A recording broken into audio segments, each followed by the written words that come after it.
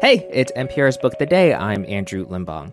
I think anyone who's taken part in any creative project, writing, music, painting, whatever, recognizes that point where it feels like you're really digging into yourself.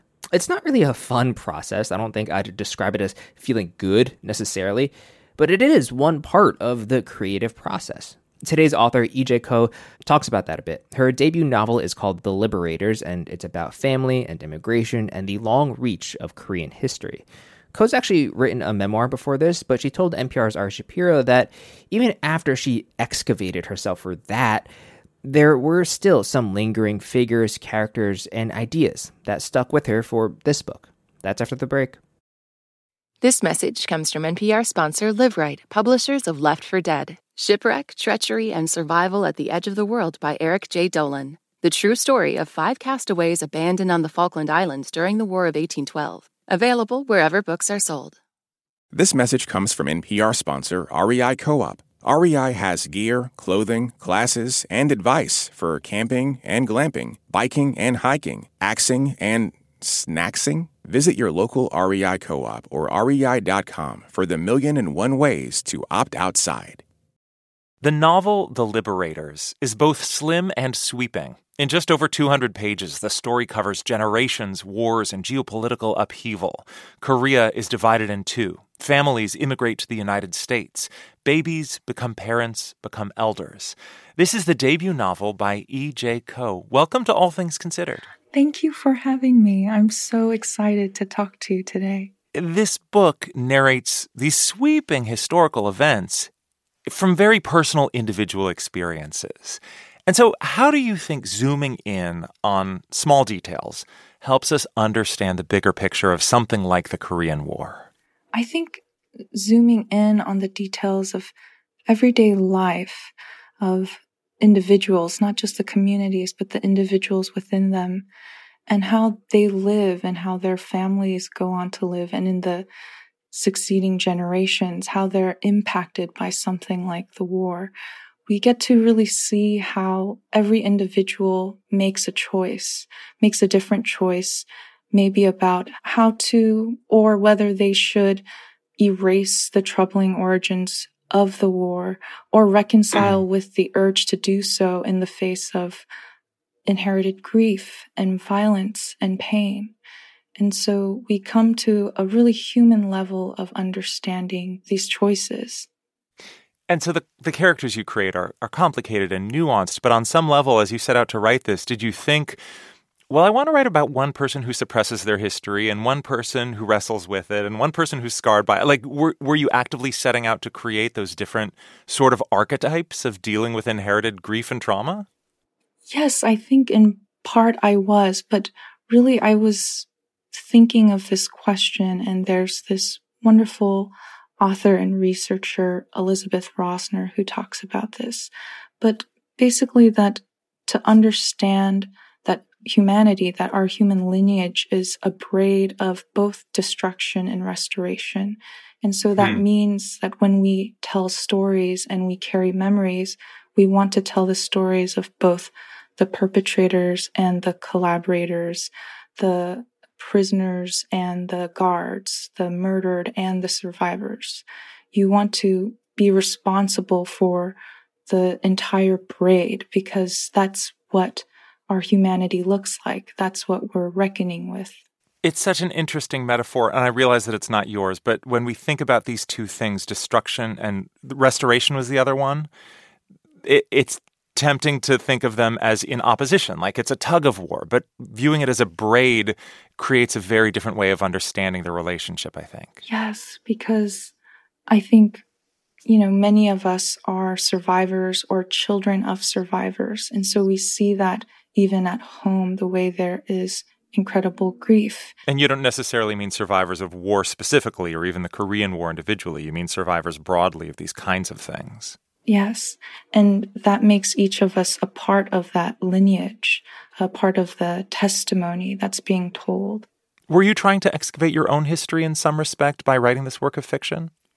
Yes, this work of fiction came after the work in my memoir, where I did a lot of looking into not only my family's stories, but the history that we have in Japan, Korea, and the US, and particularly Jeju Island, the island off of mainland South Korea.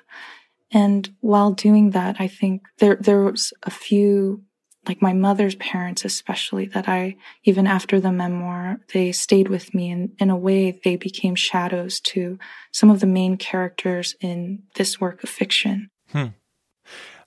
Towards the end of this book, you mention an event that made international news when it took place about a decade ago. A ferry in South Korea sank, and hundreds of students drowned after they were told to stay where they were, and the crew escaped. And in your book, the Korean-American characters watching this from the U.S. take a few different lessons from the event. One character says, Americans would have jumped. Another says, if you're on a sinking ship, don't trust anybody. Don't listen to anybody. And then the narrator of this chapter, In-suk, offers a third way of looking at it. Will you read this section? It's page 214. I said she must not struggle against hope, that we must not become miserable or disappointed, no matter the circumstances, because the sun still shone upon the wreckage and the water, and upon everyone and everywhere in the world. And so when you look at metaphorical sinking ships and the people aboard them in this novel and in real life, what lesson do you take away?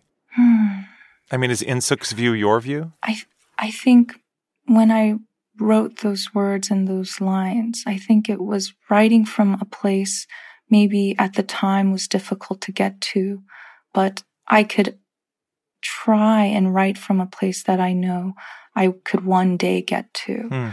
That sort of is a bit of the turn you might call in poetry, is where can I enter this writing or this moment from a space of magnanimity, which might not be possible in this very moment, but I can use my imagination, I can use will, I can use hope to find something within here that is closer to truth. And that comes to what In-suk's saying there, that the hard thing to say tends to be about things like hope and love. And it's a hard place to arrive at. But even the attempt to move in that direction always seems to bring a sort of really vital function of testimony, of unifying, of reconciliation, at least the possibility of it. Well, on the subject of hope, you end the acknowledgments by writing about your deepest hope. Will you read it?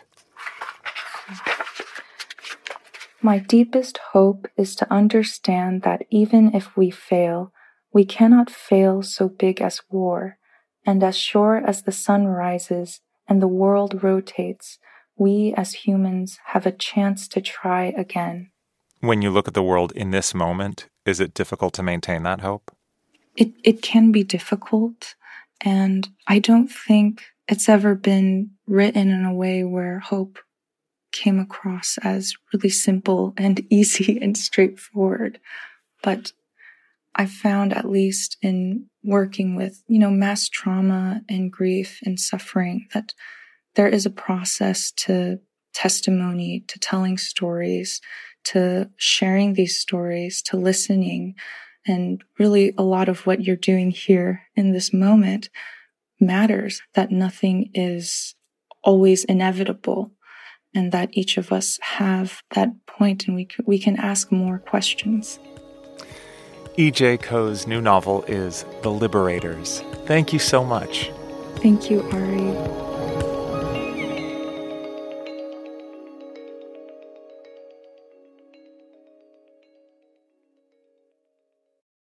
Last year, over 20,000 people joined the Body Electric study to change their sedentary, screen-filled lives.